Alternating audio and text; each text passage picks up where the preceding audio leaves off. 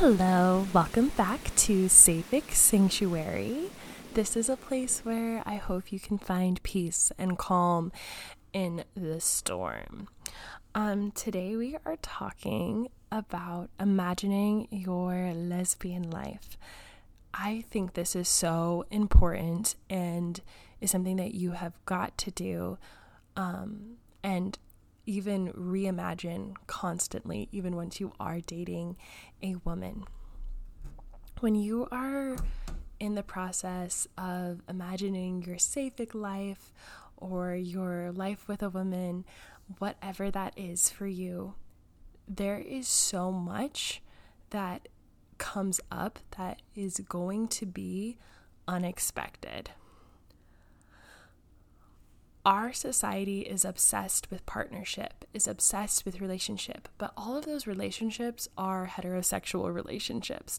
And because of that, there are a lot of gender roles because our society is also obsessed with gender and gender roles and adhering to gender roles and policing other people into adhering to gender roles. And all of that might seem well and good to you. A lot of it seemed well and good to me. I have always been very feminine girl. Like, I've always loved dresses and dressing up and makeup and all of the usual bull crap, right? But it can get sneaky and come back to bite you, especially when you enter into queer relationships, you start dating women. All of that stuff is important to look at and to actually contemplate and think about. And honestly, I think it would be really beneficial for people who were straight and were not gay at all to even think about this and what they truly believe about all of these gender roles, because gender roles and all of that affects everybody in society. It touches every place that we go, all of the stuff that is going on, how your culture deals with that and how it professes to be really does affect you. And you want to make sure that you're participating in that in a way that you actually want to be. When it comes to being gay, being in a lesbian relationship, a Sapphic relationship, being with a woman, everything gets kind of put on its head. Oftentimes, people will still assume that you are kind of living up to those gender roles. They might ask you, well, which one is the guy that has happened to me? They might ask, they might always assume who pays the check. That happens every time I go out to eat with my partner. There's a lot of assumptions that can be made. But the one thing that I know for sure is that all of those assumptions that are being made are really not as correct as people think are with my relationship and with lots of Sapphic women's relationships. The gender roles are completely kind of thrown out the window. You've got two people of like either the same gender or maybe someone is non-binary or whatever together. And that means that all the rules, all of the things that you think is supposed to be happening are completely up for negotiation and for reevaluation, right? So one thing that I suggest is to think about the things that you actually like to do and write it down. When it comes to partnership, there's a lot of different things that you probably have to do, or tasks that come up in a relationship, like who's going to cook dinner, who's going to take care of the kids, who's going to bring home all the money. Are we both going to bring home all the money? Who's staying home with the kids? Are we getting daycare? Are we not having children at all? There's a lot of negotiation and things and tasks that need to be assigned. Who's cleaning the house? Who takes out the garbage? Who likes to grill? Who fixes the house? Who takes the cars to get their oil changed? Do we do does everybody do everything? Do we all just share all the tasks? Do I take care of my stuff and they take care of their stuff? There's all the possibilities. Everything's open.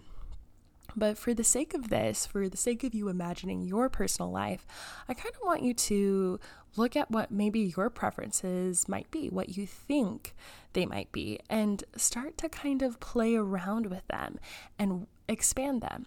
I would like you to list out, even if it's just, in a little voice note or writing down on a piece of paper or whatever, or even just thinking it, what you love doing. What are the things that just make you feel really good to do, or are just not hard for you to do, or just are easy for you to do? And when you're done with that list, I want you to kind of just put it to the side and then write another list of all the things that you, maybe you don't love doing it, but it's so easy for you. You don't hate doing it. It's just really normal. Maybe that's not the right word. A neutral kind of vibe. There's nothing, it doesn't really make you feel any type of way. It's just kind of there. All of those things, you just write that list down. And then thirdly, write a list of all the things that you hate doing that just really don't please you, that you don't think you'll ever want to do.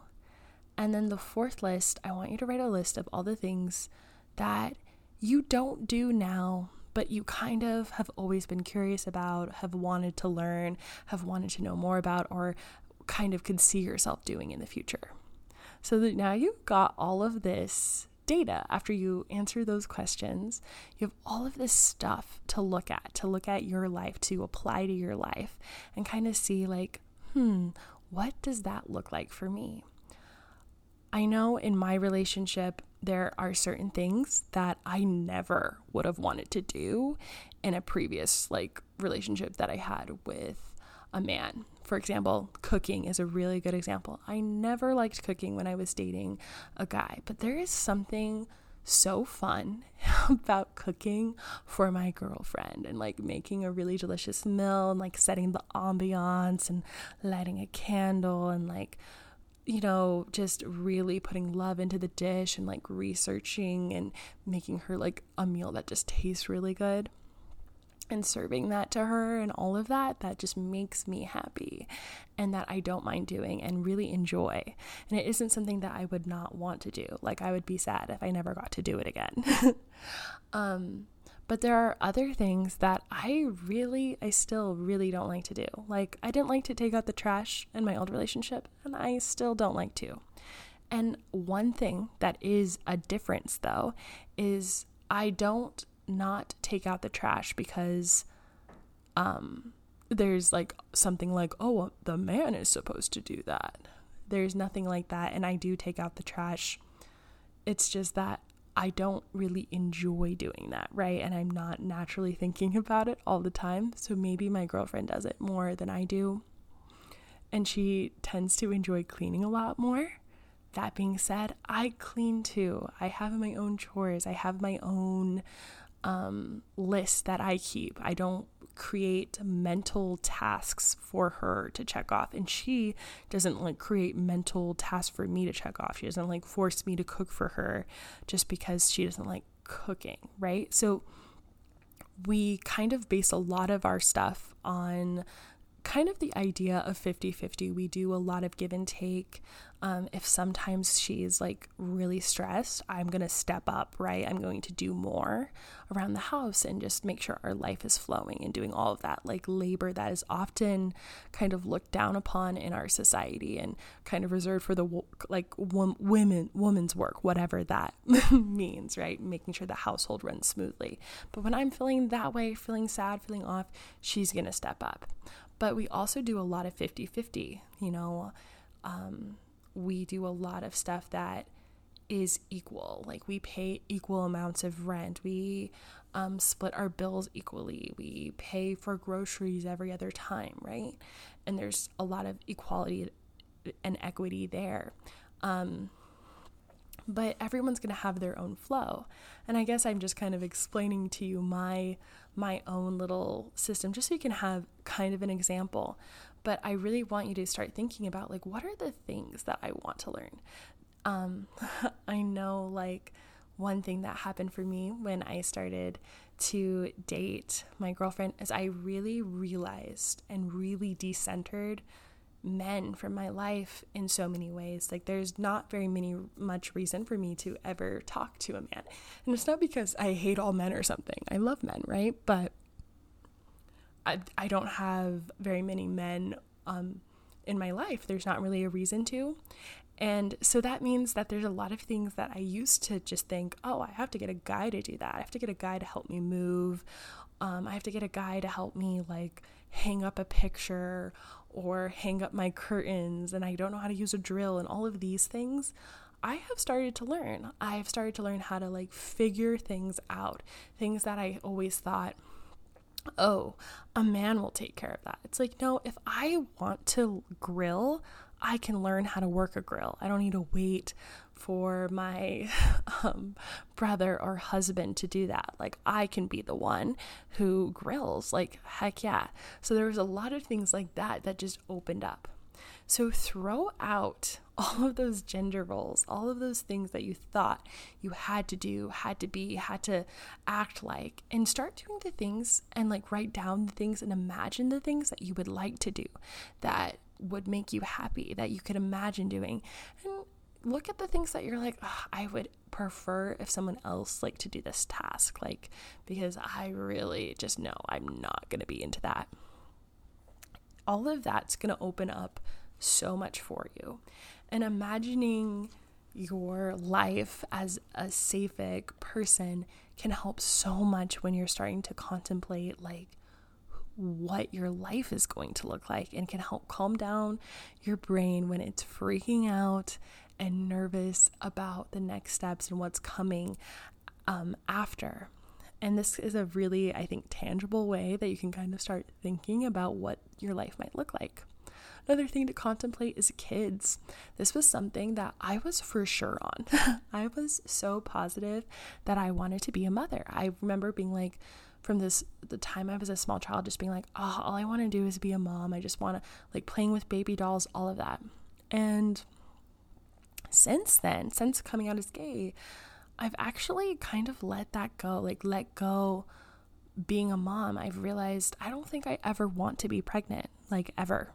I don't want to experience that. And that might not be for everyone, obviously, and I'm not saying it is, right? I'm just telling you my experience, but I don't want to have a baby. And if I do have kids or anything like that, I could see it maybe, but what I see more is just wanting to be a part of creating a stable relationship with a kid. So maybe being a foster parent or being like the best auntie. I could totally see myself doing that.